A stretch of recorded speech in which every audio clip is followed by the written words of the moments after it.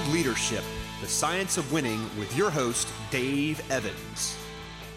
Welcome to the show. Hello, and welcome to our first podcast of Bold Leadership, the introduction. I am your host, Dave Evans, and I am here to talk to you about leadership, team building, and the tools you need to be a great leader.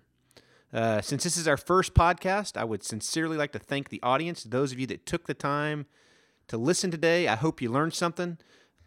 We are looking forward to your feedback. Any feedback you have for us, you can send to dave@theevansgroup.com. That's DAVE at THEEVANSGP.com, or visit us at www.theevansgroup.com.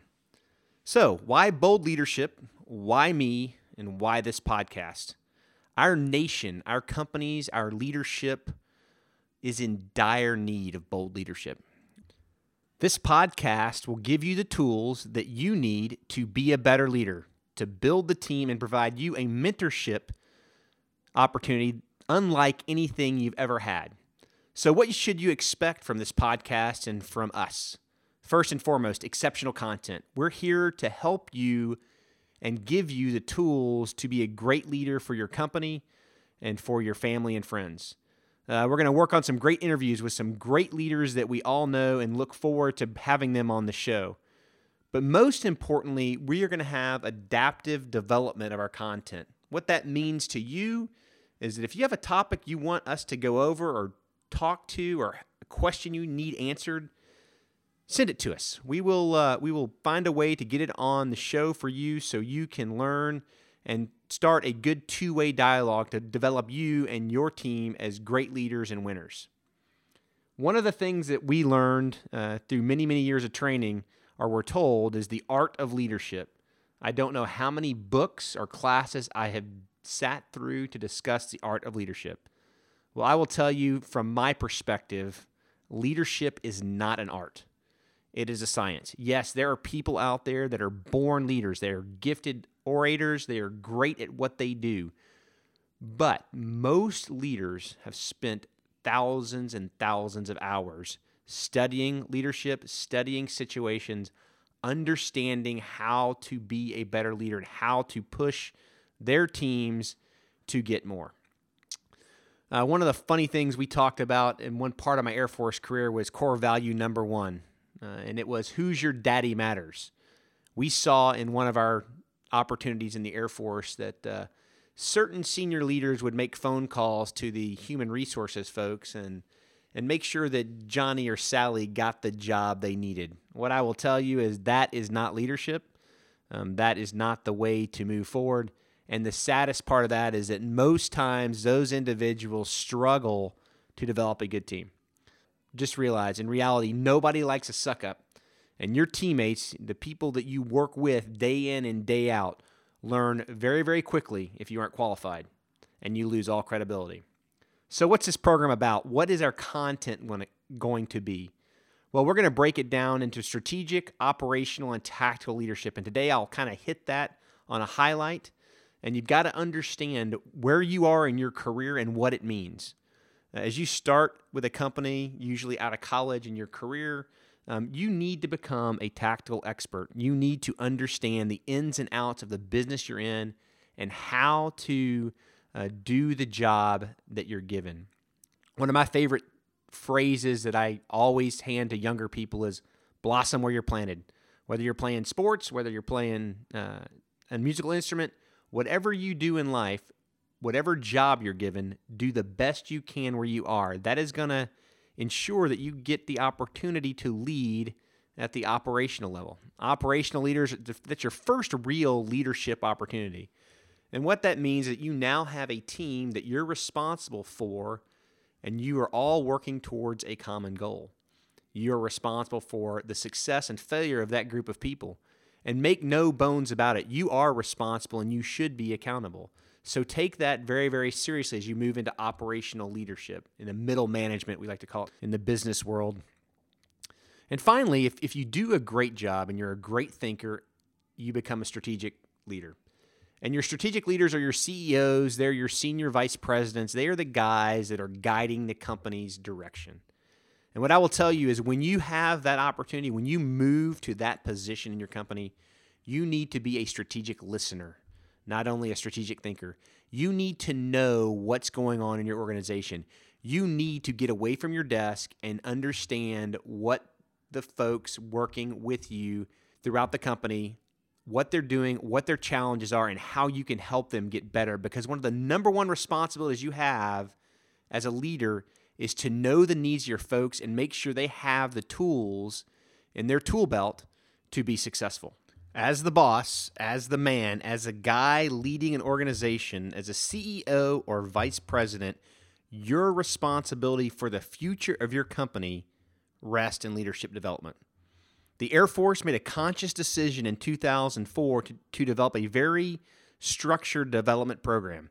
The purpose of the program was to end the narcissism in the Air Force, in which people that weren't necessarily qualified were getting positions of authority without the proper mentorship and development.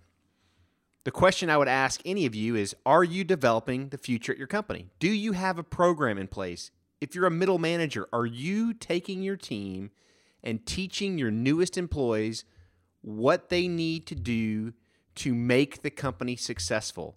What are the company's objectives and how do they implement it? How do you lead people to that end game of profit making for your company? It's my opinion that there are 3 reasons that companies don't train and invest in leadership training for their employees. The first is the fear of loss. You train this person, you give them the tools to be hugely successful for your company, and they leave. The second is the fear of succession. And what I mean by that is that leaders train folks and they get so good at the job that they surpass you in the company and move into a slot that you may want to move in yourself. The third and final is the scariest, and that's that companies don't really realize the benefit or understand the benefit of the investment in leadership development. The bottom line is simple. You need to train your teammates so well that they are wanted by every company in the world, and you need to treat them so well that they never want to leave.